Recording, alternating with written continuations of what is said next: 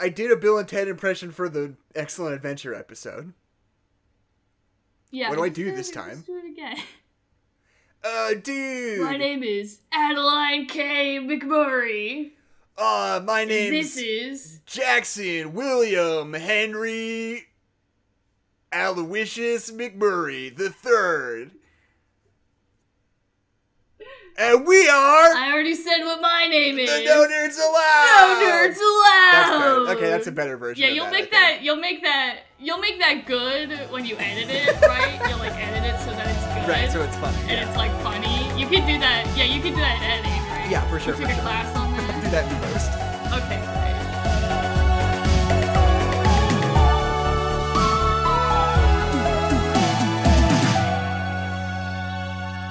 great. So, Adeline. Movie theaters are open again. Yes. And I am lucky enough to have a drive-in God. theater nearby.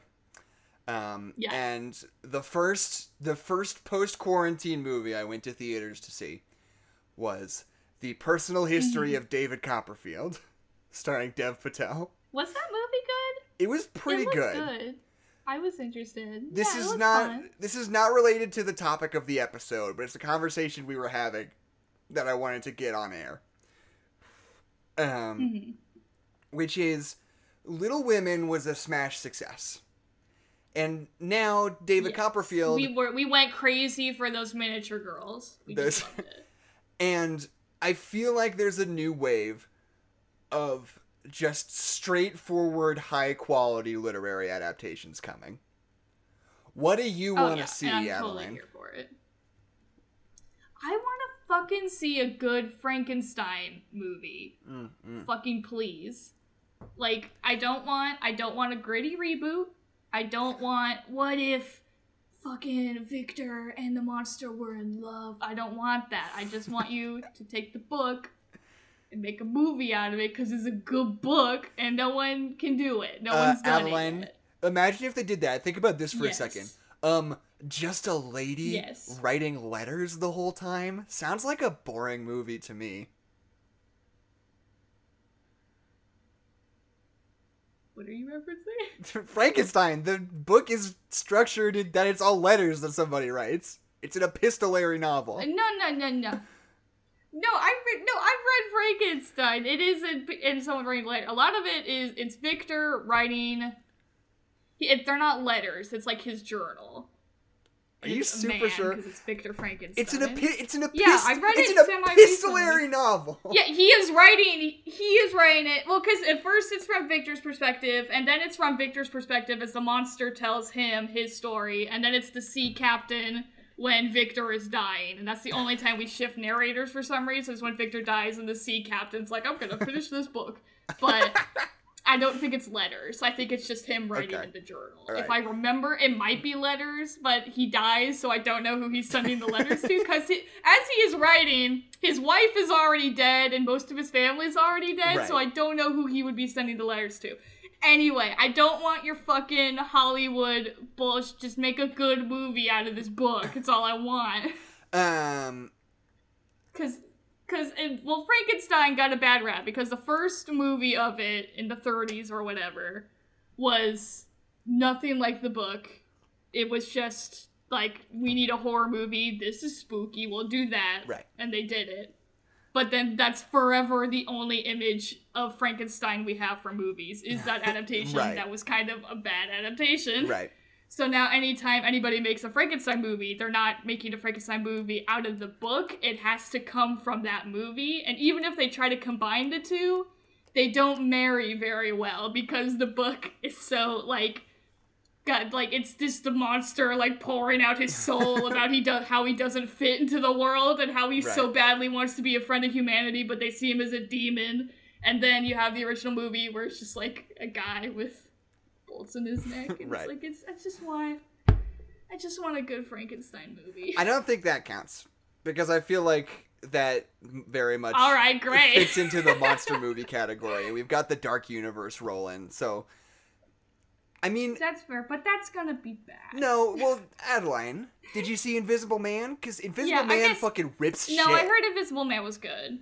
Yeah, I've heard that.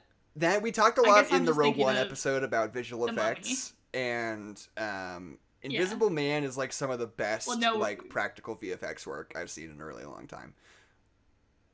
Cause she like dumps flour on him or something. Yeah, well, but it's also like all the stuff just like being manipulated by an invisible dude looks super good and real, and like there's all this stuff. I mean, not to talk about the Invisible Man. No, not to give it away, but like there's a bit at the end where like his suit is like malfunctioning and it's like sort of flickering sort of on and off like different parts of him, and it looks fucking insanely good. It's like really, really impressive. Oh, is he in a suit? Yeah. I thought he was a ghost. He's got an invisibility suit.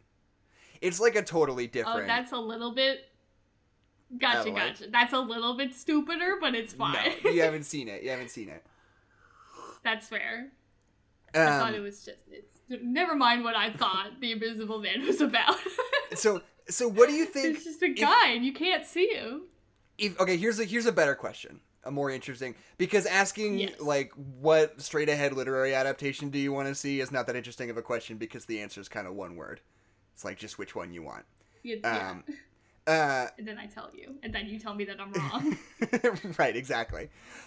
If you had to pick, would you rather go back to the early 90s or the late 90s and early 2000s when every literary adaptation had to be about teens for some reason?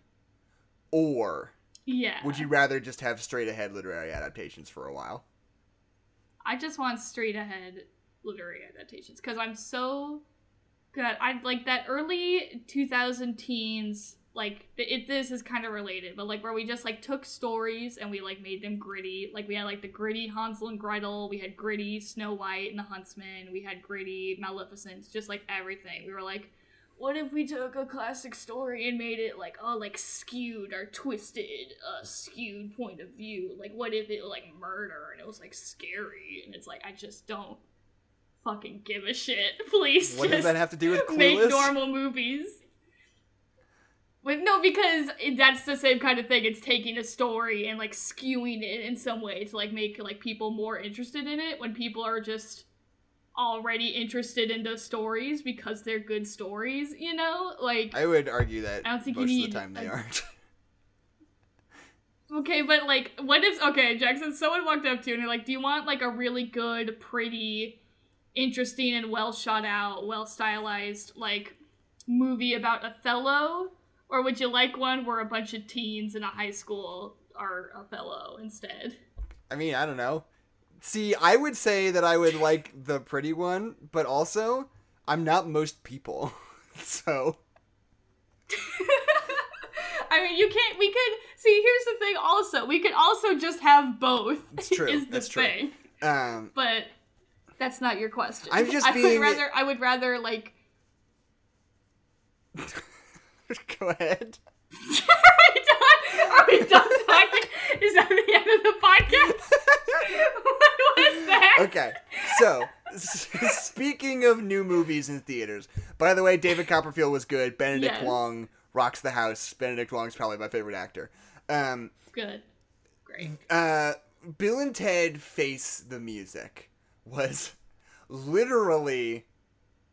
There were 3 movies that opened with theaters, and they were Bill and Ted 3, The New Mutants, and The Personal History of David Copperfield. How weird is that? Yeah. What a weird collection of movies. Because first of all, I didn't even know about Copperfield till like the day before it came out, because like for some reason that's when they started advertising it, was like a day before it came out, which was probably smart. Compared to what New Mutants did? It's right. Oh, yeah. Because I knew about it, and I seen that trailer, and I knew it was on the horizon at some point, but it wasn't until I opened up the AMC app to be like, what's coming? It was like, oh, like David Copperfield's right now. Yeah. Jackson, did you watch New Mutants yet? No, I still haven't. I'm trying to save money a little bit. I gotta see it. No, I totally get it. I totally understand, but like I want to know, and I don't. I think I want to know before I watch it because I want to know. How did that end up being? Apparently it's super bad. Did they bad. do it?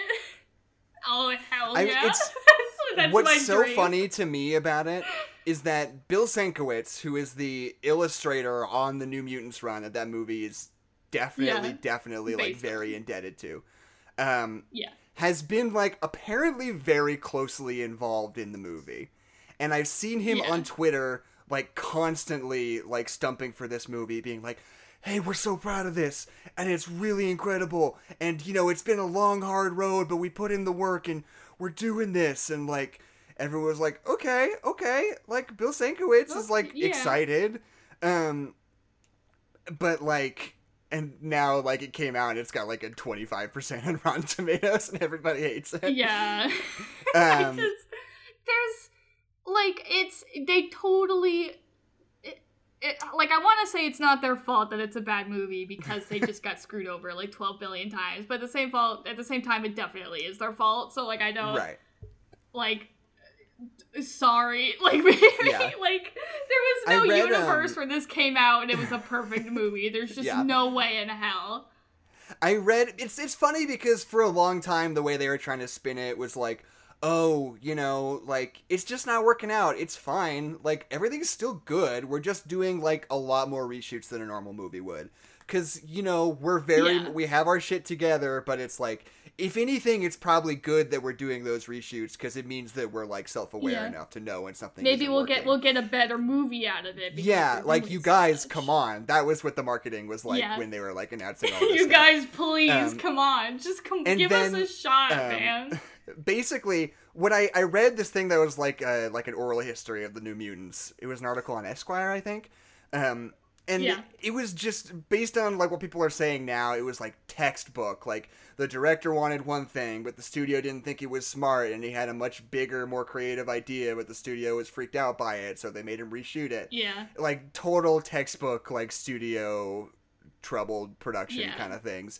But the only thing that was interesting to me was that the first round of reshoots, quote unquote, apparently because the movie's budget was decently low, because, you know, it's obviously doesn't have the same budget as like a regular X-Men movie or an Iron Man or whatever.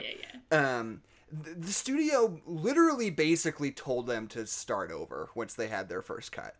They were like, we are willing, like, basically, you've spent probably, like, $15 million on this already. Go ahead, just do another 15, try again. It's like... Just put everything in the toilet. Yeah, put 15 million in the toilet and just start over.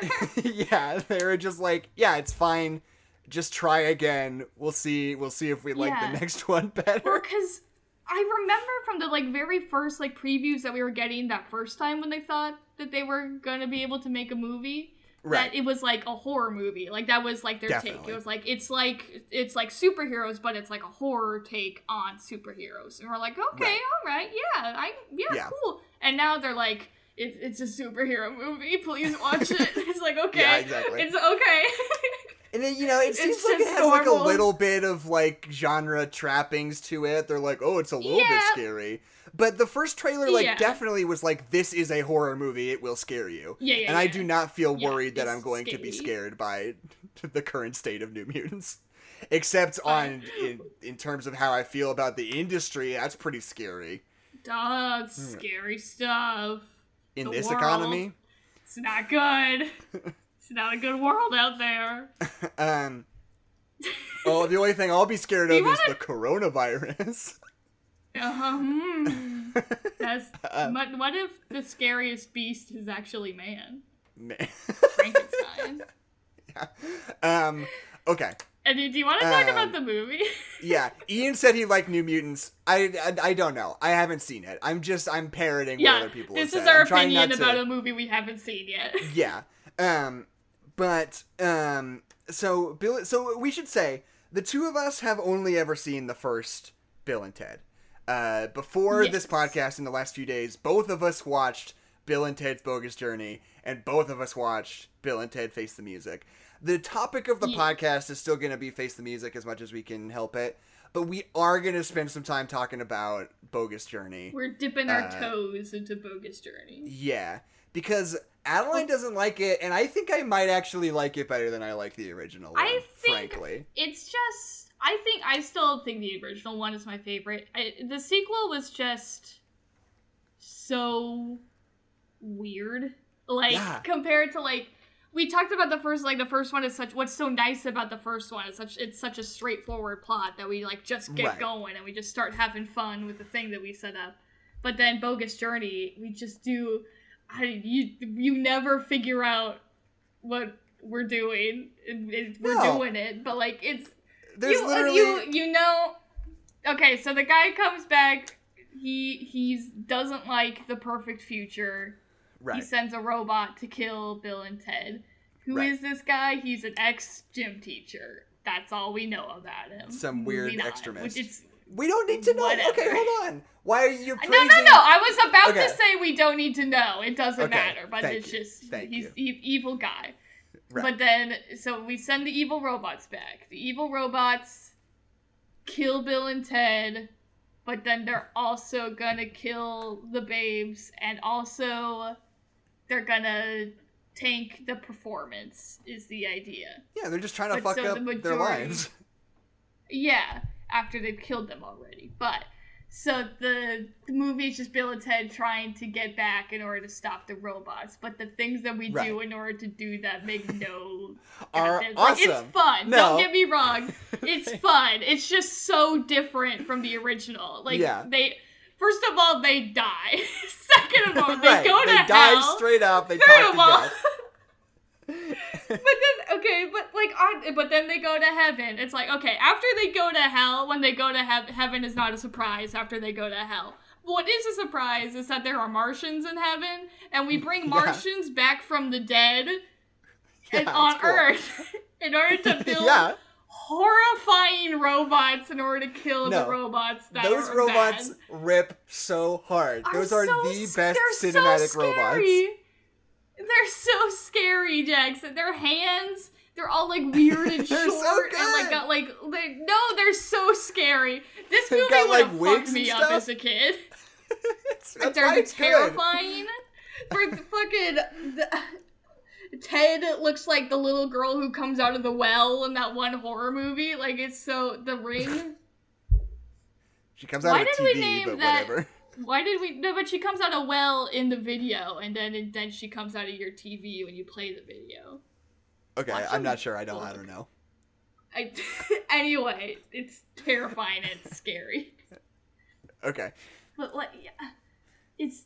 The robots are good. The Martians are good. There's a part where the two Martians combine into one big Martian, and they turn into a horrifying flesh ball in the parking lot of a hardware store. Yeah, I like the big Martian more than I like the two little Martians. I will say that. Right. He's got Harry and the Henderson vibes. I don't like his giant ass. That's not a thing that I like. No, it's cool. They've got like a butt crack that goes like all the way up and down the length of their back, and it's really good. Yeah, it's great. It's great. Good stuff. And like fucking, they have that shot where he's building the robots in the car, and they keep just getting to a reaction shot of like the guy in the costume just like jiggling like up and down like as he's building stuff, and it's just so disturbing, and I hate it. It's not. I think it's a really good movie. I feel like I'm going like too hard against this movie because like it's fun, it's fine. I don't not like it. I'm just saying it's so weird and so different from the original movie that it just like wasn't. Like I even knew the basic plot because I've seen bits and pieces of it. I'm like, I know that they die, and that they're trying to stop the evil robots from ruining their lives, but I wasn't prepared. For all the things that we do. So, if I'm remembering correctly, if I could just lay it out, they die, and so first they just talk to Death. Death is like, hey, I'm here to take you to the afterlife, and then they give him a wedgie and they run away. And I'm trying to remember exactly how they end up in hell, because it's not like they just died and went to hell. It's like so here's what happens. So Missy is into seances, I guess. Right. That's right. They get banished to hell by Missy. Yeah, because they're dead and they're trying to get somebody to help them to fight the robots. So they're like, they possess their dad and it doesn't work. And so they're like, Right. okay, well, let's go to Missy's and maybe Missy will help. But so Missy's having a seance. So they interrupt the seance and they're like, Missy, it's Bill and Ted. We're like totally dead. And like, you gotta like come and help us. And so she freaks the fuck out and banishes them to hell. Yeah, it's really good. And there's this part where they're in hell and they're like both experiencing their own personal worst fears. And there's this shot where they like run back towards each other screaming and then meet up and Ted goes, Bill, hell sucks. I just think that's so funny. Like he's surprised about it. It's so good. The first part is that, well, they're like at the like beginning of hell where they're just like on a rock and they like see the devil. And so it's like all like the like devil imagery and they're like, dude, I like this, Ted. And then they go to hell and then he's like, hell sucks, dude. It's great. That part's great. So good. Anyway, then they go to heaven and there's this great moment where they're like trying to figure out how to get in. So they like pull 3 people off to the side and like steal their clothes. And there's this moment where Bill is just like, Ted, we're in heaven and we just mugged 3 people. Yeah. Which is like, really, we better get out of here really before funny. we ruin it for everybody else. Yeah, it's so good. And then they talk to God and they're just like, yo, we mugged 3 people? Sorry, bro. It's a good movie. But then God gives them like a thing, and then we never use the thing that God gives them. Oh, that's right. Wait, what is it that he gives him? I don't remember. I watched it yesterday. It's like that clear, like, I watched it like 4 hours ago. It's like a clear, like, clock kind of thing that Bill, like, holds. But then as soon as we meet the Martians, they don't use it anymore. So I don't know. I have zero memory of what that was. Yeah, okay. Because they don't do it. God gives them a thing, and they don't do anything with it. You know. But yeah, and then, like, the gag is like, oh, and, hey, God, could you send us, like, the best scientists in the whole universe to build a good robot to help us fight the bad robots? And God's like, hell yeah, dude, I got you. So he sends them a couple of aliens. And there's this line where Death is like, you didn't really think the best scientists in the universe would be from Earth, did you? And they're like, oh, I guess we didn't think about that. And it's like these two dudes in costumes and like weird gnarly Martian costumes. It's really good. Weird little dwarf nightmare and then ass monsters. And then at the end, their big band is fucking the 2 of them and their wives and Death on the bass and 2 aliens on the drums and 2 robot versions of themselves. Who are just dancing. Who are just dancing. And I think it's so funny. I think it's so good. I don't know. I don't know anymore. But anyway, that's our quick moment on Bill and Ted 2. Bill and Ted 2. This has been divisive. Who knows? This has been Atlanta Jackson's bogus review. Bogus review of Bill and Ted's Bogus Journey. Jury's still out on Bill and Ted 2. Is it good? Who's to say? Experts disagree. Who's to say? But 1 in 3 dentists say it's good. That would be a really fucking... If I ever am marketing a movie, I would... Yeah. I would be like, 6 out of 10 dentists like this movie. Okay, Jackson, that's gonna be for Whoa, Jesus Christ. Deadpool 3, just so you know. Yeah. I almost said Tedpool. That's definitely Bill gonna and be... Tedpool. Yeah. Bill, yeah, you're right. Deadpool 3 is definitely gonna have like 9 out of 10 dentists recommend Deadpool. Yeah, absolutely. Recommend Deadpool, but then it's like, oh, but you'll you'll shoot your teeth out, because it's Deadpool. With a gun. He's scary. You want to know what's interesting? What's interesting about Deadpool is that, like, the marketing of that movie was so much built around, like, oh, he says fuck, he kills guys, and it's, like, violent and huge, and there's boobs in it, and, like, we're going out of our way to, like, really sell on the point, like, how vulgar it is. But in reality, that movie is, like, a pretty regular R-rated movie. It's, like, not especially bawdy, I guess. I don't know. Well, because it's a Marvel movie, so they're like, oh, it's the bad Marvel movie. And I feel like that also comes out of, like, the stupid DC criticism that's like, oh, DC's dark and gritty and Marvel's for babies. So I feel like it was like, oh, here's the Marvel one where he says fuck and he shoots people. And it's like, whoa. but it's like it's pretty good. It's not that. Yeah, it's disturbing. like literally, I it's like feet. It's funny. Yeah, it's like there's more blood in it, and he does swear. Yeah. And then there are some boobs in it. But Yeah. it's like, but the same could be said of like pretty much every R-rated action movie ever. Yeah. Yeah. Like, I mean, the blood isn't even that bad, because, like, I don't like... No. I'm fine with blood. I don't like, inside of the body stuff. I don't like that stuff. So, like, it was just, Right. like, a lot of blood. And I was like, oh, that's fine. Yeah. I'm fine. Get good, Deadpool. And then I fucking flipped him off, and he came out of the TV because he was breaking the fourth wall, and he punched me. Knows he's in a movie. And then I got to sue him for a hate crime. Wow. What was he discriminating against you for? Being a woman. Being... That's not what a hate crime is. Well, I hated it. He said that. He's like, I don't like you because you're a woman. And then he hit You're a you woman, right not in the even jaw. because you don't like the movie and you flipped me off. It's specifically just because you're a woman. And then I sued him and I won. Yeah. And that's why there's not a Deadpool 3. It's because I won that lawsuit. You're welcome. I saved humanity from Deadpool 3. 3.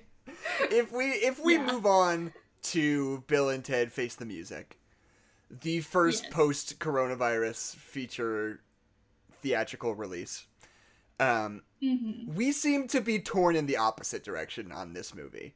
Because you seem to be pretty... Yeah, you seem to be pretty into it, and I was fairly unimpressed. Yeah, I just... Like, I don't want to say it's, like, the best movie of the year, but, like, just, like... It was, like, what I expected it to be. Like, it's pretty funny. Overall, it's just really nice. Like, we talked about how much we hate the word wholesome when describing Bill and Ted, but, like, it is pretty wholesome. Like, I think we do some fun things. The special effects get a little bad. It gets very green screeny, but, like, it's not, like, it's not perfect, but, like, it's fun. And I really liked it. I cried. I guess, honestly, I think, like, the last... And, you know, obviously, spoiler alert for this movie. It's still a fairly new release that not a lot of people have seen. Oh, yeah. To me, I think the ending really soured a lot of what I liked about it. Because I was really weirded out. Because, I mean, look, at the end of Bill and Ted 2, it's like, they played the song at the right time, and now they fulfilled their destiny. Like, the world worked, right? Like, everything, they fulfilled, like, the whole part of this. Like, the story's completed, sort of, you know? The whole thing, they did it. Yeah, and then Bill and Ted 3 is sort of saying, like, oh, but actually... that wasn't it. And now it's 30 years later and they still haven't actually fulfilled their destiny, even though they thought they should have by now.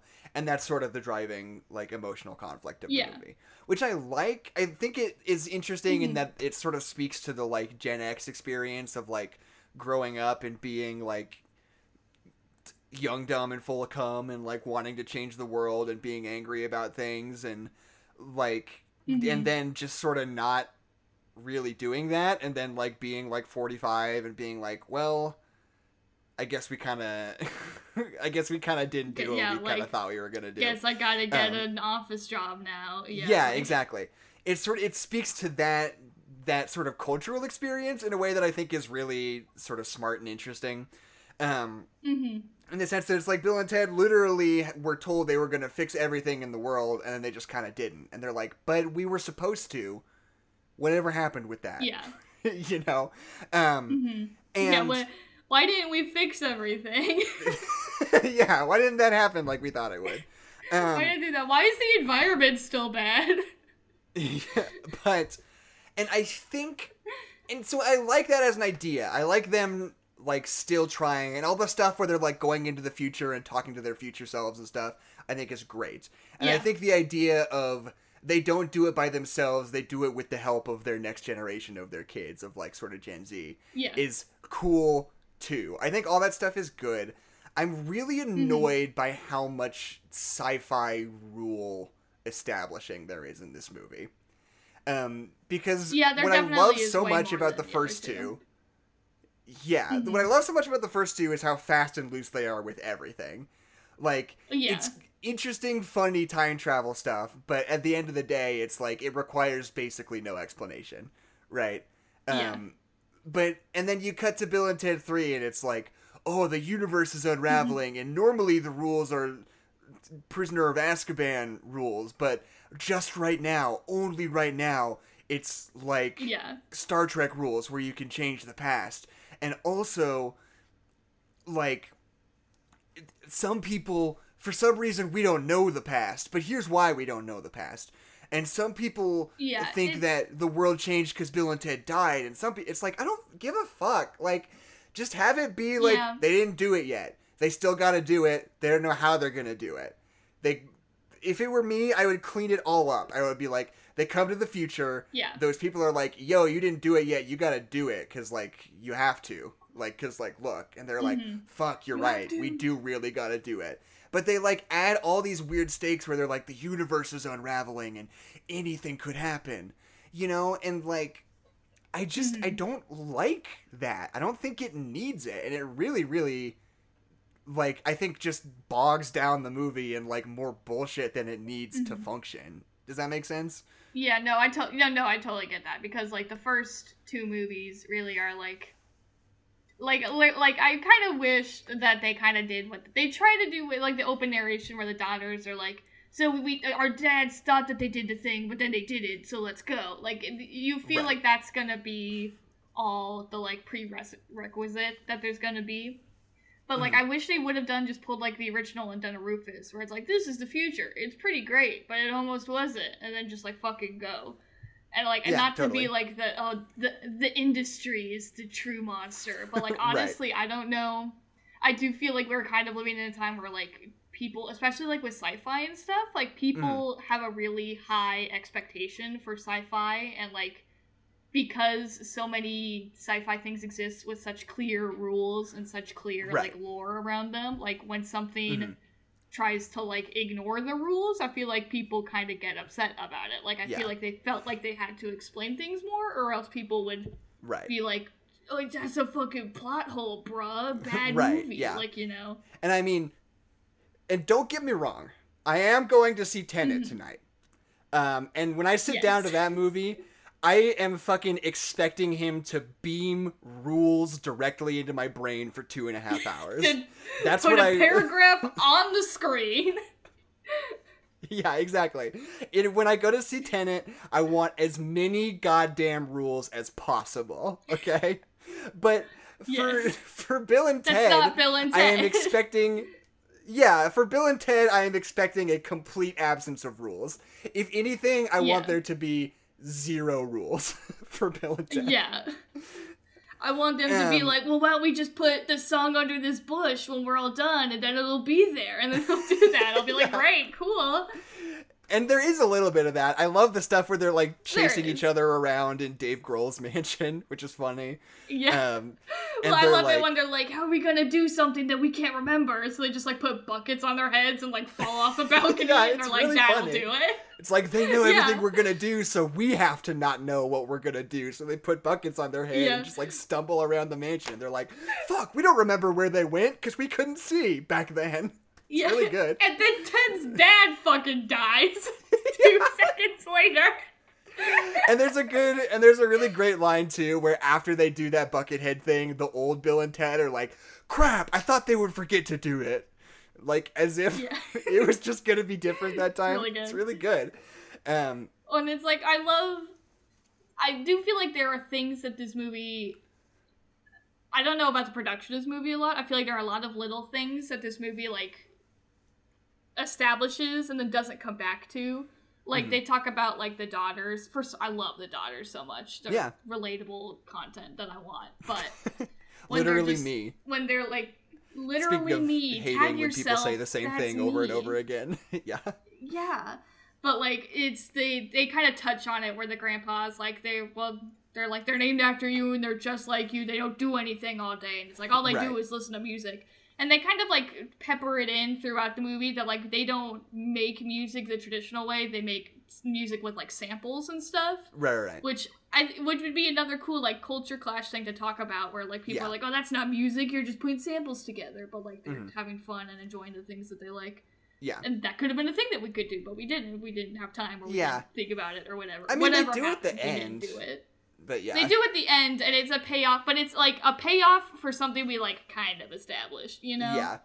And I mean, like, I think, if you were paying as attention much as and you I noticed love, that, then it's like, Right. As much as I love Billy and Thea in this movie, on the other hand, yeah. because this movie very much posits them like, oh, they're just like Bill and Ted. And they're like, oh, dude, most bodacious.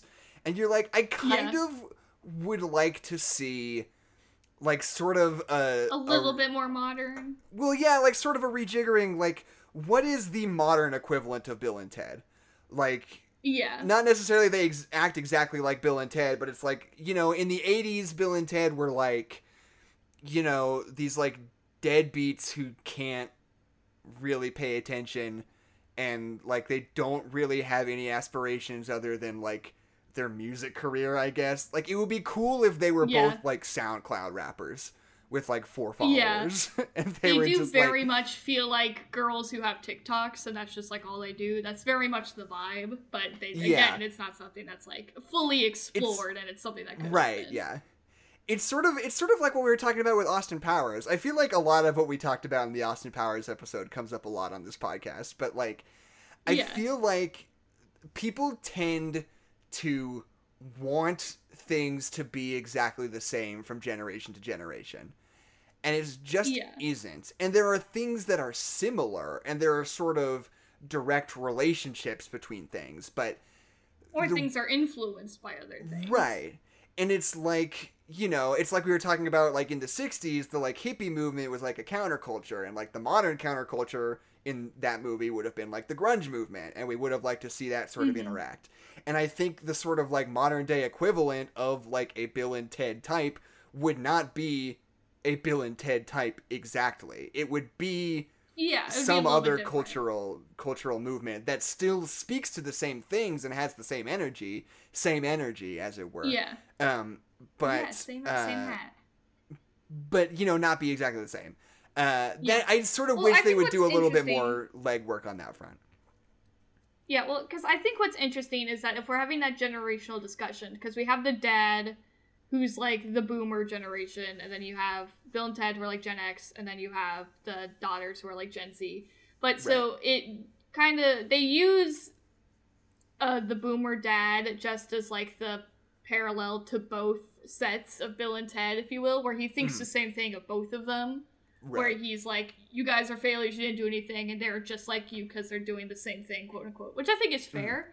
But I think Bill and Ted should not get what their daughters do until the end of the movie. Yeah, I think that would be good too. Yeah, where they're like, yeah, we love music. Why aren't you guys making music? And they're like, well, we are making music. We're just doing it like a different way. Like that kind of like conversation where like it does set up where it's like a Bill and Ted come to like a new understanding of like their daughters after they're like, oh, you are making music. It's just different from how we make music. Like instead of them just being like, great job, daughters, you know? Right, yeah.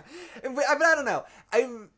I'm torn on that because on the one hand, I think that is an interesting idea. It's like, oh, and maybe they even like have a new respect for their own fathers, like kind of knowing what it's like to not understand what your kids are doing and to worry about the viability of them like surviving, you know? Yeah. And it's like, oh, now that we're parents, we kind of get our own dads, and maybe there could be something there. Like all that stuff is interesting and cool, and I might like to see it. But on the other hand, I do really like the two of them just like weirdly being best friends with their daughters. It's like there's something really funny about that. It is really nice. Yeah. Where they're just like, yeah, we love our daughters. They're super cool. It's just like, great. That's good. And it's like they play it just perfectly where it's like that one scene where it's like the 4 of them just like hanging out and talking that like each daughter thinks the other one's dad is super cool. Is like cooler, yeah. Yeah, and it's like, because in reality that would never be like, oh, I think my dad's super cool and awesome and I love him very much. It's like, I like all the things he's into. It's like, that is not how people work. Yeah. But your friend's dad is fair game. Like, you can be so into your friend's dad. Cool. Yeah. So I think it's just fun. You know, it's a little bit stretched of what I think a real person would behave like, but I find it weirdly more believable because they like weirdly latch on to each other's dads as like being totally. Cool, fun people. Yeah. Like, they could, like, add in one more line. It's like, they both go, like, man, your dad's so cool. Like, that would have been fun. Right, yeah, They exactly. do, like, that in unison talking that they do. Yeah. Yeah, but, like, oh, God, I love Billy and Thea so much in this movie. I love when they go back. Because they kind of, I feel like this movie tries to do both excellent adventure and bogus journey at the same time. Where so the girls are kind of doing the excellent adventure while the guys are kind of doing the bogus journey, and they come back and do Face the Music is what happens. Right. But but that's honestly. I love... You're sorry. Go ahead. Well, I was just going to say, I love, it's not, what they do is different than Excellent Adventure because it's, first of all, it's the B plot, so we're not focusing on them as much. Right. But I do really love how they interact with the people that they go back in time for differently, because they're not going back in time for every reason for history, they're going back specifically for music. So for them to go back to, like, Jimi Hendrix and being like, oh, well, Jimi Hendrix was inspired by blah, blah, blah, so we can get him, and he was inspired by blah, blah, blah, and, like, how they can, like, use their knowledge of music to, like, build off of each other, make this kind of weird, kind of, like, through line through history of music is, like, really cool, and I really enjoy it. Yeah. No, I think that's cool, but too. It's not Excellent Adventure. There was a part of me, I really thought where they were going with it was like, oh, Bill and Ted didn't actually, like, save the world all at once through one song. Maybe they just used their, like, what I thought they were, like, building up to is, like, Bill and Ted just are just very talented musicians, and they inspire a next generation of musicians who inspire a next generation of musicians after that, like, building a tapestry and, like, making the world a better place through just the generalized idea of music, and their role in it is very important, just like Jimi Hendrix or Louis Armstrong. That's what I thought they were doing. Turns out what they were doing is doing a lot of extra work to make it exactly make sense how one song at one time could perfectly unite the universe, which I also don't like. It's that is a clunky beat. We keep going back to Will Ferrell's. I can't think of what's the movie called about Eurovision. Oh, Eurovision Song Contest: the story of Fire Saga. Fire Saga, that's it. We keep going back to that movie of, like, because that movie's, like, the perfect example of where something happens and it's not that good, but because it is, like, the culmination of, like, things that are established, it, like, makes you cry, and it's very effective, even if the thing itself is, like, so cliche or, like, not actually very well developed, but just, like, hits the right thing, so it is like, effective, even if it's not effective, but, like, them all, like, just singing the song together is still super effective, even if they get there in a weird way, and maybe it's a little sloppy, it's still, you're like, it's good. Right. Okay, so 2 points. First of all, I think that, because, I don't know, I think that's something I like about the first two movies, is just, the premise is inherent, like, how goofy it is that you could play a concert and sing one song, and because of that instant, that is when the future becomes a glorious metropolis because of your stupid rock and roll song. Like, there's a certain absurdity to that is just inherently funny. But if you go forward and you provide a convoluted sci-fi premise for actually how that could really happen, it's like, I don't want that. I want them to play a song at a concert at one time and everybody in the world to come together and decide that they love each other.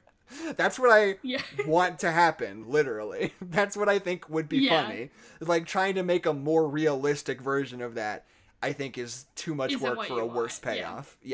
But also, I think, I mean, what you said, it's kind of trying to do Excellent Adventure and Bogus Journey, which I'm not really very inspired by, because, like, Bill and Ted 1 is like, what if we went through history and got famous figures so we could do blah blah blah. It's like all about them going through time. And then Bill and Ted 2 is like so much weirder, where they're like, what if we died and went to hell and then went to heaven? We're like exploring the afterlife and like different facets of it. It's like totally different thing that still sort of expounds on the same goofy idea, science fiction premise, right? And then with the third one, they're like, what if they went back in time to get famous people and also went to hell? What if we just did both of them in one? Is that anything? And I'm like, I mean, I guess. Well, and I mean, I do feel bad for them a little bit, because the second one is so weird. I don't know Yeah. how do you top that? It's so weird. What are they supposed to do? Yeah. They already died. What do you want?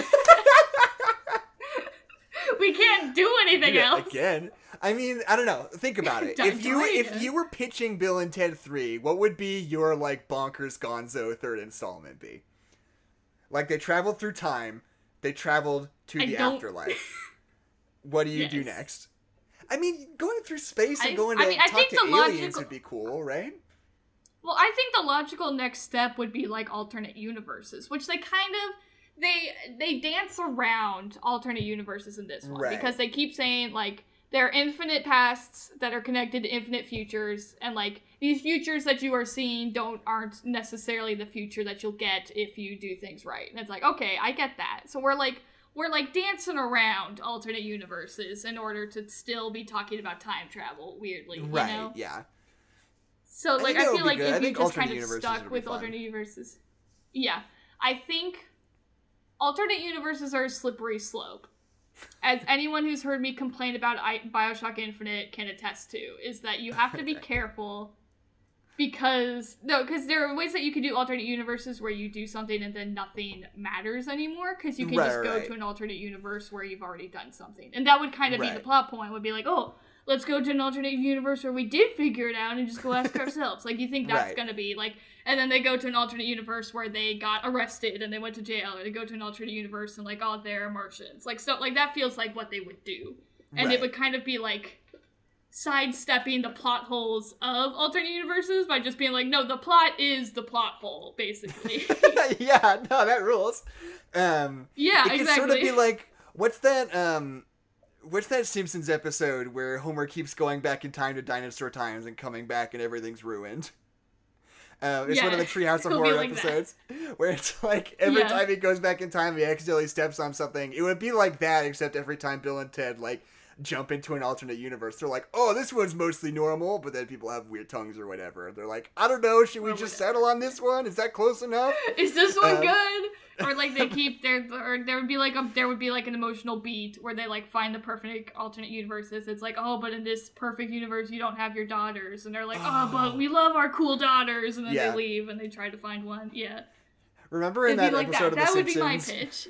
Remember that in that episode of The Simpsons where Homer just gives up and goes back in time and starts fucking beating the shit out of a whole bunch of dinosaurs and like chopping down trees and stuff? It's really good. Exactly. Kate has a good pitch, which is they could say like all the universes are also like part of the universe, and like part of their work has to be like saving people in other universes, not just their own universe. That could be something cool too. Yeah, just because there's alternate universes doesn't mean that this universe doesn't exist, kind of. Right, it doesn't matter, you know? All the universes count. They are a real thing. Yeah. Exactly, Yeah, cool stuff. See, that is the kind of stuff I want out of this, and not just what if it was both of the previous movies. What if it was both the movies? Yeah. I mean, I love... That's another weird thing that we, like, kind of establish and then never come back to, where that robot is maybe that girl's ex-boyfriend. Is maybe him come back to life. What's up with that robot? Well, that robot cranks me up. He looks like a robot from that robot is so funny. Jonathan Hickman comic book. It's so good. Yeah. And I love it when he like accidentally like lasers the whole B team, and he's just like, oh no. Yeah, that's pretty no. funny. Just like, see, because that's the thing. So long. That's the thing about this movie, is that for all the things that I've been complaining about, the reality is still that it's pretty funny and very charming and fun to watch pretty much the whole time, right? And as much as there are things about it I was disappointed by, I still like had a good time, and I'm glad I watched it, and I'm like happy it exists in a certain kind of way. I wish it was more along the same trajectory set up by the first two movies, you know? Yeah, no, totally. I love when they go to hell and they're like, yo, where's their daughters? And those two devils are like, oh, they were super nice. They went over that way. And then the robot comes by and they're like, why is there a robot in hell? Just like these two like totally nonchalant demons who are just like, hey, what's up, man? Like, it's just, it's stuff like that that's very funny. If we want, I mean, a lot of the notes I have written down are just moments that I thought were funny. Yeah, if we there's can, a lot of good goofs in this movie. like, do some of that. The song they play at the beginning. Welcome to the at goof the zone. We're just gonna talk about the goofs. Yeah, this is where it becomes the Chris Farley show. We're like, remember when he did that? That was awesome. This is the part of the podcast where we just recite vines that we think are funny. It's like that, but for in the movie. But I love Keanu playing the theremin, and there's that moment where he like picks it up off the floor and starts like swinging it at Ted, like playing theremin music with like with like Bill. Keanu is Ted, Alex Winters is Bill. Yeah. Where he like just like picks it up off the floor and starts swinging it at Bill's head, like playing the theremin with your bandmate's like it's like head. how you would like with the guitar. Yeah, it's really funny, and I'm glad that like. The way they pitch it in the trailer is like, oh, and then they just play some fucking garbage. That's not music. But I like that in this, in the movie, it is like a song. It's like a weird song that's not very good. Yeah. And like pretty esoteric and weird. But it like is music that I believe that somebody would write, you know? Which I think is just important. Because it's really hard. It's one of those things that movies do sometimes where it's like, oh, it's like fucking Ross on Friends, you know? It's like, in a lot of stories, you don't buy that somebody would make that and be like, pretty cool, right? Like, nobody would think, even if you're making that thing, you would never think that was cool, you know? Just to be clear, you're talking about the episode of Friends where Ross gets into keyboard music like he was in high school, but it's all just like animal sound effects and helicopter noises, correct? Right, yeah. You have to explain that reference. You can't be like, it's like Ross from Friends. That's like a reoccurring Friends joke, isn't it? It's not just the one episode. They make jokes that he was like into music in like high school and college, but like the joke that it's like all helicopter noises is only in that one episode. Which, and maybe I shouldn't use that as an example, because that's pretty funny. But, like... It's pretty funny. It just depends on the circumstances. He keeps, like, I feel hitting, like if Bill and beats Ted... for, like, emphasis, but it's, like, a move sound effect. It's pretty funny. But, like, I feel like if Bill and Ted went up there and played helicopter noises, like, I wouldn't buy that. I'd be like, I don't think these guys would think that is cool. It's like music. It's weird music, but it is music. Anyway. There's this moment where...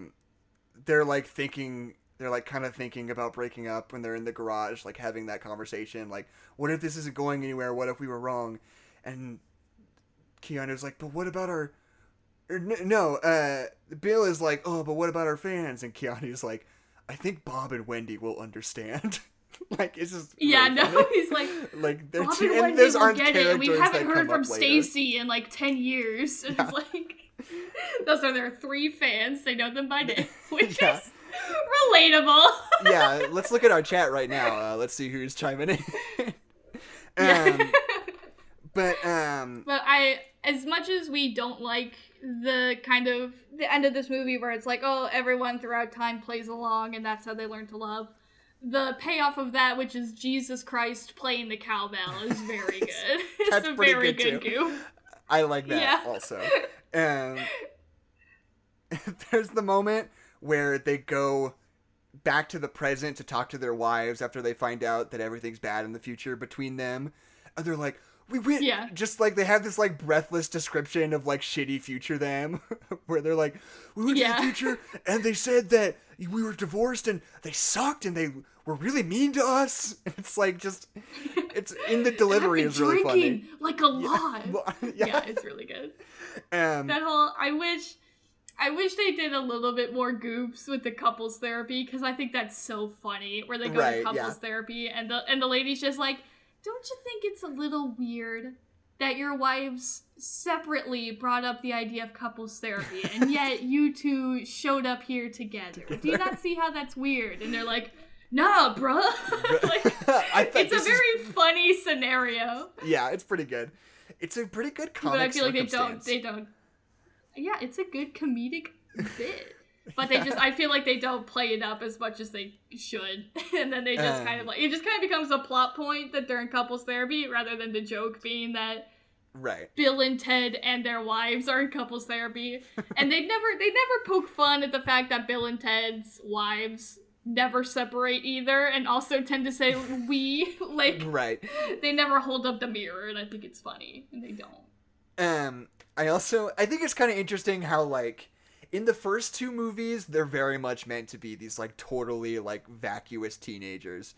And it's like, when they do stupid things, you, like, kind of buy that they're not thinking it through, and they, like, just don't really have the intelligence to come up with a better plan than what they did. But, you know, in this movie where they're, like, 50, it's harder to buy that. But I think they thread an important... I think they thread an important needle, which is, like, all the problem solving they do in this movie is super frantic. And it doesn't feel like they're just stupid. It feels like they're just moving at 1,000,000 miles an hour and they don't have time to, like, really think through what they're about to do. Yeah, and that's it feels why like it they're always ends up being overwhelmed dumb. and they have a deadline. Yeah, that's why the thing is, like, we have to do something that they wouldn't remember. And they're like, bucket on our head. And then they just go. Like, they don't have time to, like... Yeah, they don't have time to, like, be like, is this a good idea? They're like, we have to do it because the police are outside and the world's gonna end in 20 minutes. So they're just like, we gotta go. Yeah. Although I think in all the times when they are, when Billy and Thea are, like, going back in time and, like, rounding up the musicians to help inspire their dads, like, there's a lot of cool stuff in those, but I don't... We talked a lot about why we like the performances from the actors who play all the ancient people in Bill and Ted, because they are so naturalistic and unaffected. Like, those performances are so weirdly grounded and, like, subdued. Yeah. They don't feel... In a movie where everything is big and ridiculous, all of the historical figures are, like, super restrained, and there's something hilarious about that. And I don't think this movie quite nails that as well. Like, I think Jimi Hendrix is really good, but the guy who plays Louis Armstrong is, like, giving such a weird, affected performance where he's like, hey, I'm Louis Armstrong. And you're like, I don't buy this. Like... Yeah, to be fair, I don't know enough about Louis Armstrong to be like, that's a bad impression, but it feels like a bad impression. I don't even care if it's a good impression. I just don't believe that he's, like, a real guy, you know? A real person, yeah. And I do think they do choose a weird collection of people. And I would argue that they maybe go... too far back in time. I mean, there's also the problem that it is the B plot, so we're not focusing on that as much, so we don't see the historical figures as much, so we don't get as many good goofs as we did in the original movie, because, like, that was pretty much the A plot was the thing going on with the historical figures. But, so, like, the girl, the lady who plays the drums, I can't remember her name because it's, like, Thok or something, but... Yeah, the caveman. Like, yeah, I feel like that was too far back in time. I think it's funny that, like, Mozart, like, I think it's funny that Mozart, like, likes her, and, like, every time they're, like, standing next to each other and he's, like, holding her hand or something, I think that's funny and cute, but, like, like, nobody else has any character interactions, nobody else does anything else, and, like, the lady who plays the flute is, like, it's like, oh, we didn't even think that she existed, because she's so far back in time, but it's like, not only is she so far removed, it's like, I don't know. I feel it was just a weird cast to choose. Yeah. Especially because we wouldn't have time to develop them fully. Right. And that's the slippery slope of that, because, like, the reality is that, like, real structured written music wasn't really a thing until, like... For that long, yeah. Like, medieval times, basically. And I might be missing out on something, but, like, the idea of, like, music not just being an repeatable music. Yeah, like, not just being, like, an improvisable sort of communal experience, instead being, like, notated and written and performed was, like, way back in, like, you know, like, monasteries and monks and stuff like that were the first people doing that. Yeah. As far as I know... my worst fear is that somebody's going to be like, actually, in Africa, they were doing it forever, and you just don't know, because you have a whitewashed version of history, which may be true. I guess I just want to get out in front of that. From what I know, the earliest examples that I am aware of is, like, monks in England, like writing and notating music. But yeah, so anyway. I guess they are monks. Yeah, point is like, I think... Go ahead. This is totally unrelated, and we can cut it out of the podcast, but, like, whenever I think of monks, I always think of, like, in Indian culture or, like, Asian cultures. I guess, like, the Friar Tuck guy, he's a monk, right? Yeah, they're monks. It's the same thing. They're monks. I get, yeah. Do nuns count as monks? No, because it's like the same thing, kind of. Are they a different thing? But like it's like the same. It's like, I mean, the structure of religion was very different 1,500 years ago. No, that's not true. Jackson is the same. It's all the same. But anyway, yeah. Anyway. Having any person who lives in any society ever being like, "Oh, I really look up to this caveman," is like, no, let's not do that one. Like, I don't think that's how that works. Yeah. Anybody who existed after cavemen existed wouldn't be like, oh, that one caveman? That's not how that works. No. We forgot them. And it's like, it's a weird thing because as much as I love these things that are just goofy and don't make sense in these movies, I weirdly don't want the historical figures to be a part of that. Part of the thing that makes the first movie so funny is that the historical figures are played so straight and so realistic, even though the rest of the movie is so goofy. That's what makes that work. So when that goofiness starts to leak into the historical figures in this one, it doesn't have the same effect. Maybe we're crazy, but I feel like we agree on that. Yeah. No, I totally agree on that. Okay. Yeah, I think there's something lacking. Like, I love... The only thing that's kind of, like, similar to that, we don't get a lot of character moments, period. I think one of the few character moments that we do get that I really like is, like, that kind of, like, musical duel that Jimi Hendrix and Mozart have. I think that scene's really fun. Because at first Mozart's like, what the fuck is happening? But then he's like, I could play the piano better than this motherfucker. I just love how, like, the energy of the scene evolves. And, like, at the end, when he, like, comes up to see Jimi Hendrix, he's just, like, a little bit pissed off. He's like, who the fuck is coming in here and playing my music better than me? Like, walks out. Like, I love that little scene, but that's, like, the only scene we get like that. Yeah. There's also that rapper dude who's here, who's, like, a real person, who, first of all, Kid Cudi. I don't know who he is. Sorry. Yeah. I don't listen to modern music. But, like, also... He's not, like, an especially popular musician. He doesn't do any music in the movie. He doesn't even, like, rap or do any music. Yeah. They just, like, ask him some questions about space-time, which is pretty funny. But, like, he never does any music for a musician. Yeah, I mean, sort of the joke is that Kid Cudi is, like, this, like, 22-year-old rapper, but he, like, knows more than anybody about quantum physics, and they keep coming to him with quantum physics questions, which I think is pretty funny. Yeah. I can't help but think that, like, the whole thing would play better if it was, like, Kendrick Lamar or, like, Jay-Z. Yeah. Like, I think that like, bit would play so much... Even Lil Nas X, like... Yeah. Like, if it were somebody... Pick one that we know. Yeah, if it were somebody that I, like, genuinely could believe, like, oh, they had a monumental impact on music going forward, I'd be like, not only is this funnier, but it also just works better in the in the story. I mean, and obviously it would be very hard to get Kendrick Lamar to be a supporting actor in fucking Bill and Ted 3. I understand that. I'm just saying it would have been better. Yeah, I'm just saying. I'm sure Kid Cudi was the best they could get. Anybody who's done a concert in Fortnite would probably do it. Yeah, or like Travis Scott. Relevance. Yeah, like Travis Scott would be funny. Anyway, there were just pick somebody funnier. Yeah, exactly.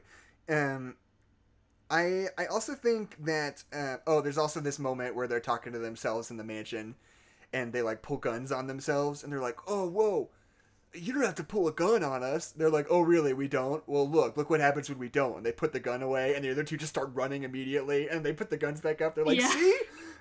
It's just a good bit. We do it's have a very. To. Yeah. It's like a very like 30 Rock style joke, and I just think it's funny. Yeah, it's very funny.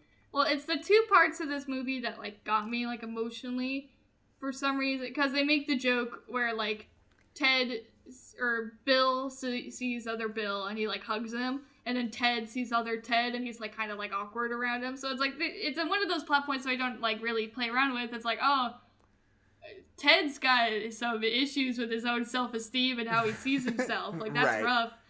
But like that scene where they're talking to like them on like their deathbed, and like that scene where like Ted's like to younger Ted, he's like, I'm so sorry when I let you down, and Ted's like, you never let me down, man. It's like, oh, why am I crying? Why is this so compelling? Right, yeah. It's like, oh, that's really good. And like, I like that. I don't know, I think that is the best part of the movie, is all the goofy stuff where they're going further forward in time and meeting themselves in increasingly hilariously bad circumstances. It's like the first time they go forward, they're like living in a van and they're divorced and they're like, oh no. And the next time they're like totally like homeless con artists who are like pretending to live in Dave Grohl's mansion and like pulling guns on themselves. They're like, oh shit, that's even worse. And the next one they go forward, they're in prison and they're both like super jacked and like tattooed all over themselves, and they're like, this is how bad it's gotten. They're like, oh no. So I think all of that oh fuck. And it's like all of that is like weird goofy time travel stuff that doesn't like totally make sense unless you think it through all the way. And that is, I think, like the heart of what I wanted this movie to be, and there is some of that in this part, which I think is great. Which I don't know, I guess I don't want to diminish that is my favorite part of the movie. Like, that stuff is all great to me. Yeah. It's good. It's good stuff. Yeah. What do you think about... Jackson, I think you actually like this movie. No, I mean, I don't know. I mean, like I said, I'm very annoyed by all the stuff I don't. that I have said I don't like. What do you think about Kristen Schaal being in this movie? Yeah. I don't know actor names. Who is that? Louise. Oh, yeah. See, her presence just immediately takes me out of all movies. Yeah. Because I'm immediately like, oh, it's her. Instead of being like, oh, here's a character. I'm like, oh, no. Oh, it's her. Like, you know. Like, right. I feel like she is one of those people that, like, in animation, she doesn't take me out of it because it's a level of separation. I'm not looking at her because she's a good voice actress and she's good at making herself sound different. But she's got such, like, the way that she sounds is, like, so specific that whenever she plays a character, unless she's changing her voice in some way, which she usually is for animation, it's just like, oh, it's Kristen. Like, there's no... Right. There's no way around it. It's her. Yeah, and I think... I don't know. I don't think she was the right pick for that role in this movie. I think... I don't believe her as Rufus's daughter. And I think it's solely because I recognize her as an actress, you know? Yeah. Not only do I not... I mean, I don't know. It's a weird thing to say because, like, Kristen Schaal is obviously not, like, a A-list movie star that, like, everybody in the world would recognize. Only people who are, like, fairly invested in, like... She's culture. In a lot of stuff. Yeah, but she's not like a household name, is what I'm trying to say. That's fair. Yeah. And I also think that there are probably some actors in the first two Bill and Ted movies that we might know if we lived in 1990. Granted. Yeah. But in general, I think that a lot of what is charming about the first two is how little star power there is attached to them, you know? It's like this weird thing where it's like it weirdly just sort of, I don't know. It has a weird effect on the experience in the sense that we talked about it with the historical figures, but with everybody else too, there's a certain believability to just like not knowing the names of all the actors besides, you know, the two leads. I mean, it does make it feel more real, because it doesn't, like, not to say that, like, oh, it's reality, because I don't know that. Like, I still know it's a movie with actors, but, like, there is, we've talked about before, that, like, when you see an actor, it's hard, you can't separate that actor from every other character that they've been. You kind of have to, like, acknowledge it and move on and accept them as something new now. So, like, not having to do that at all with the original Bill and Ted is so cool, because you're just taking in new information and new characters without having that kind of double think in the back of your head. Like, you don't have to go, oh, that's Dwayne "The Rock" Johnson as George Washington. You can just be like, oh, that's George Washington, you know? Yeah. And I think Dwayne "The Rock" Johnson should have played George Washington. See, and yeah, that would have been funny. I don't know. Yeah. But yeah, I don't know. You can't say that. You were saying the opposite. But yeah, I don't know. And I'm getting in my own head about this line of criticism because, like, it's weird. I think that, you know, what you're describing is a real effect, but I also think that it's, like, in Bill and Ted, the world is very goofy except for the historical figures. And, like,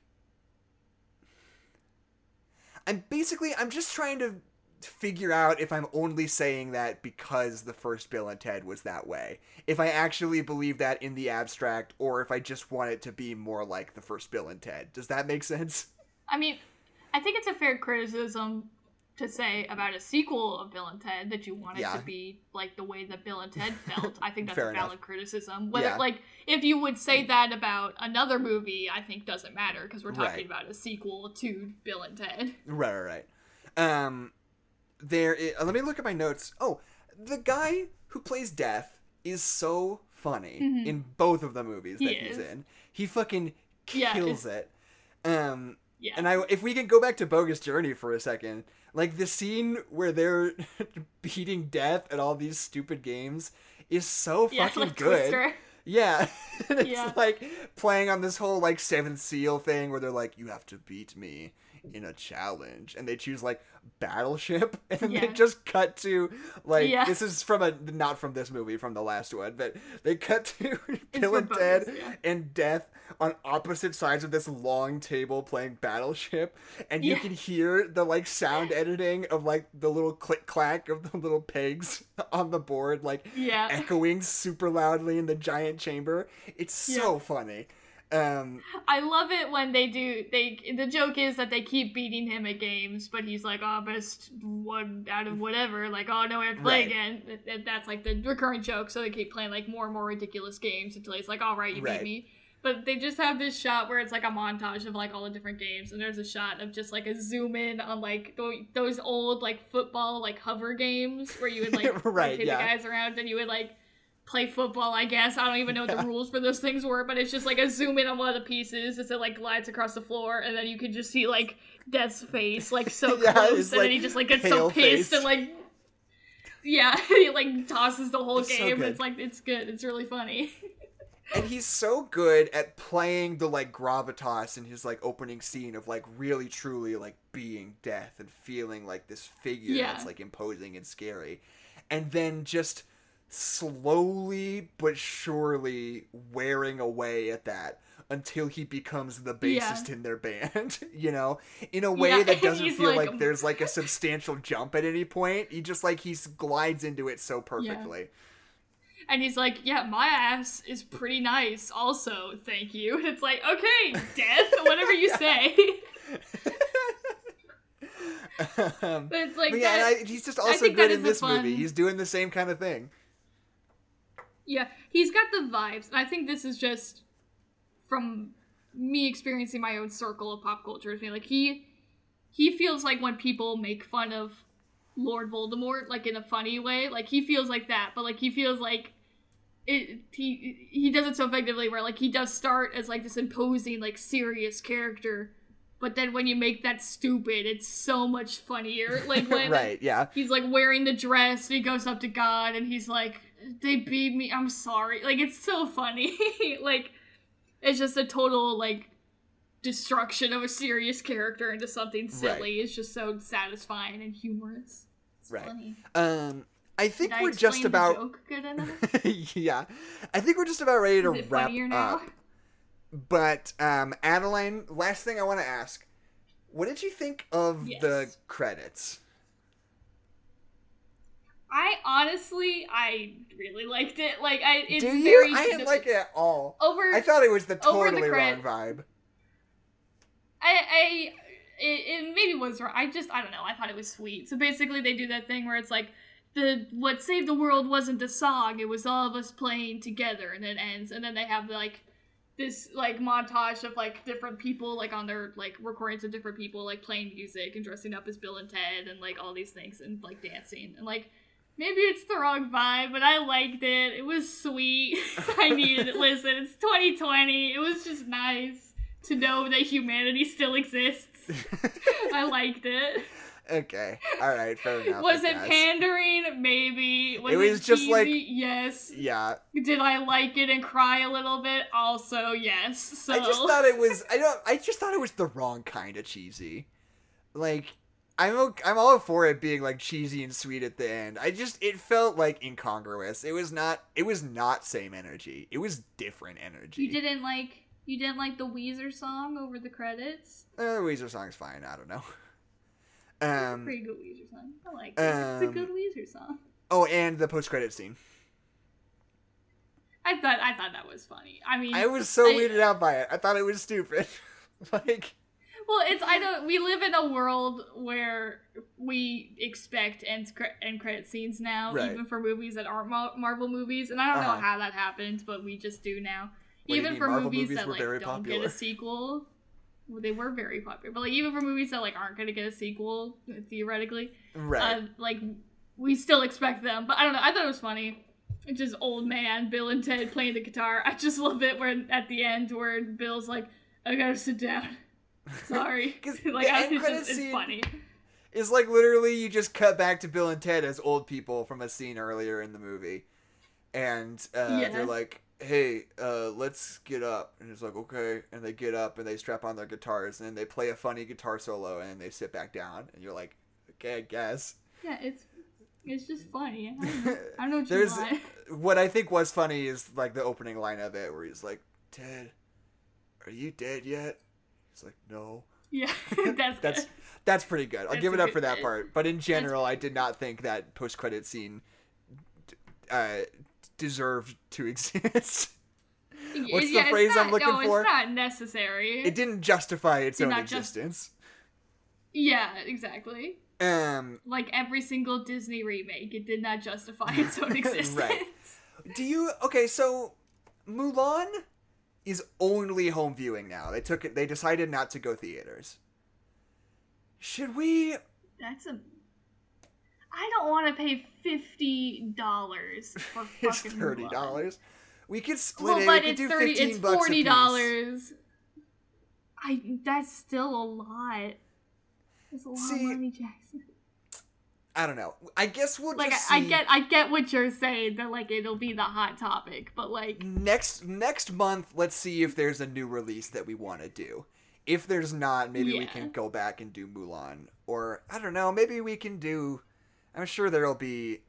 We could do the new Charlie Kaufman movie on Netflix, maybe, or that movie where Robert Pattinson plays a weird preacher. You know that one on Netflix. Anyway. Doesn't matter.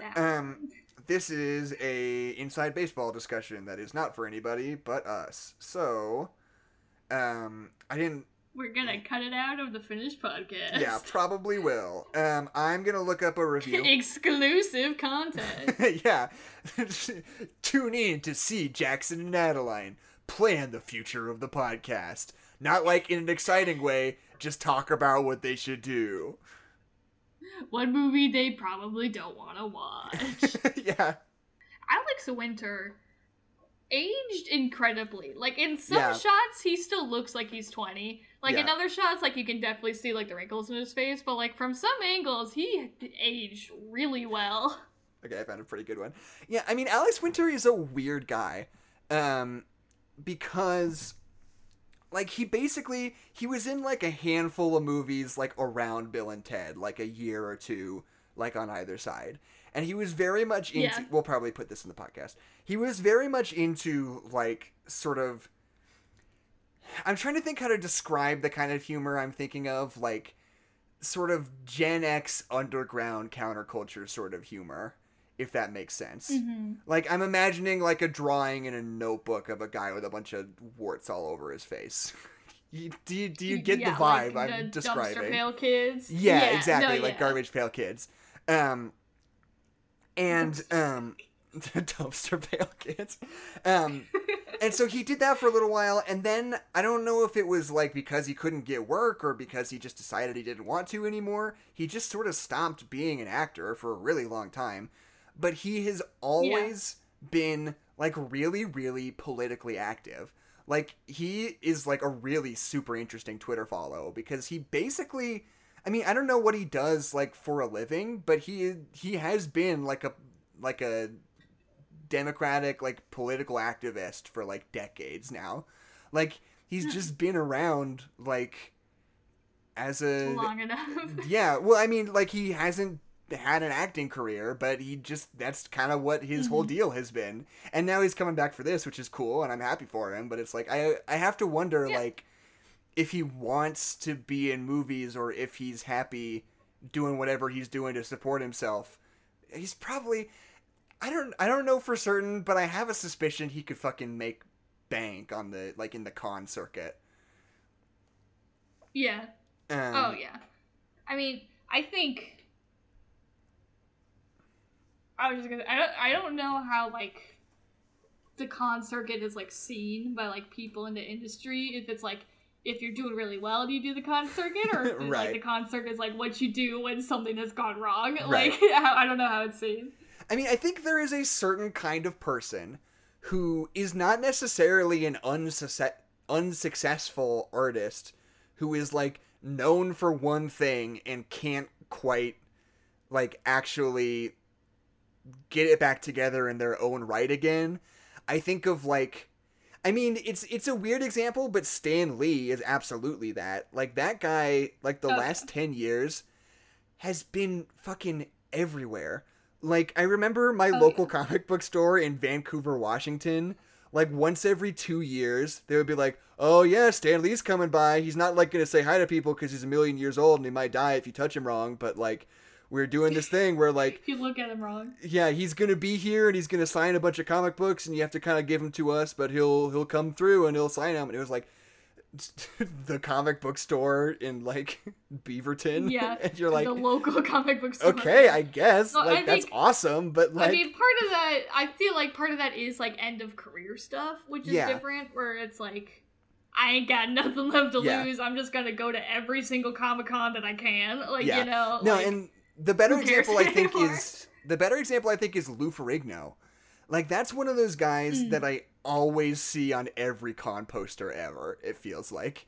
Like, no matter what convention I'm looking at and thinking about going to, like, Lou Ferrigno is always one of the special guests. Always down to clown. Yeah, exactly. It's just one of those weird things. I don't know. But I don't know. I guess I shouldn't talk that way because I don't know if Alex Winter has actually been doing that. I should look it up before I just start talking. But I feel like he could. He could definitely clean up on that circuit. So, Adeline, do you want to hear a 1-star review of Bill and Ted Face the Music? I do. Well, I don't, but I will. This review comes from Letterboxd.com. This person says, "My son is crying now. Thanks a lot."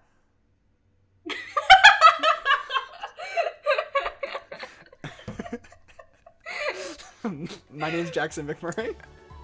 My name is Adeline McMurray. And this is No Nerds Allowed. There are no nerds allowed. My son's crying now. Thanks a lot. Like, what? Look what you did to my son. Is he scared? Don't talk to me or my son ever again. Bill and Ted Face the Music.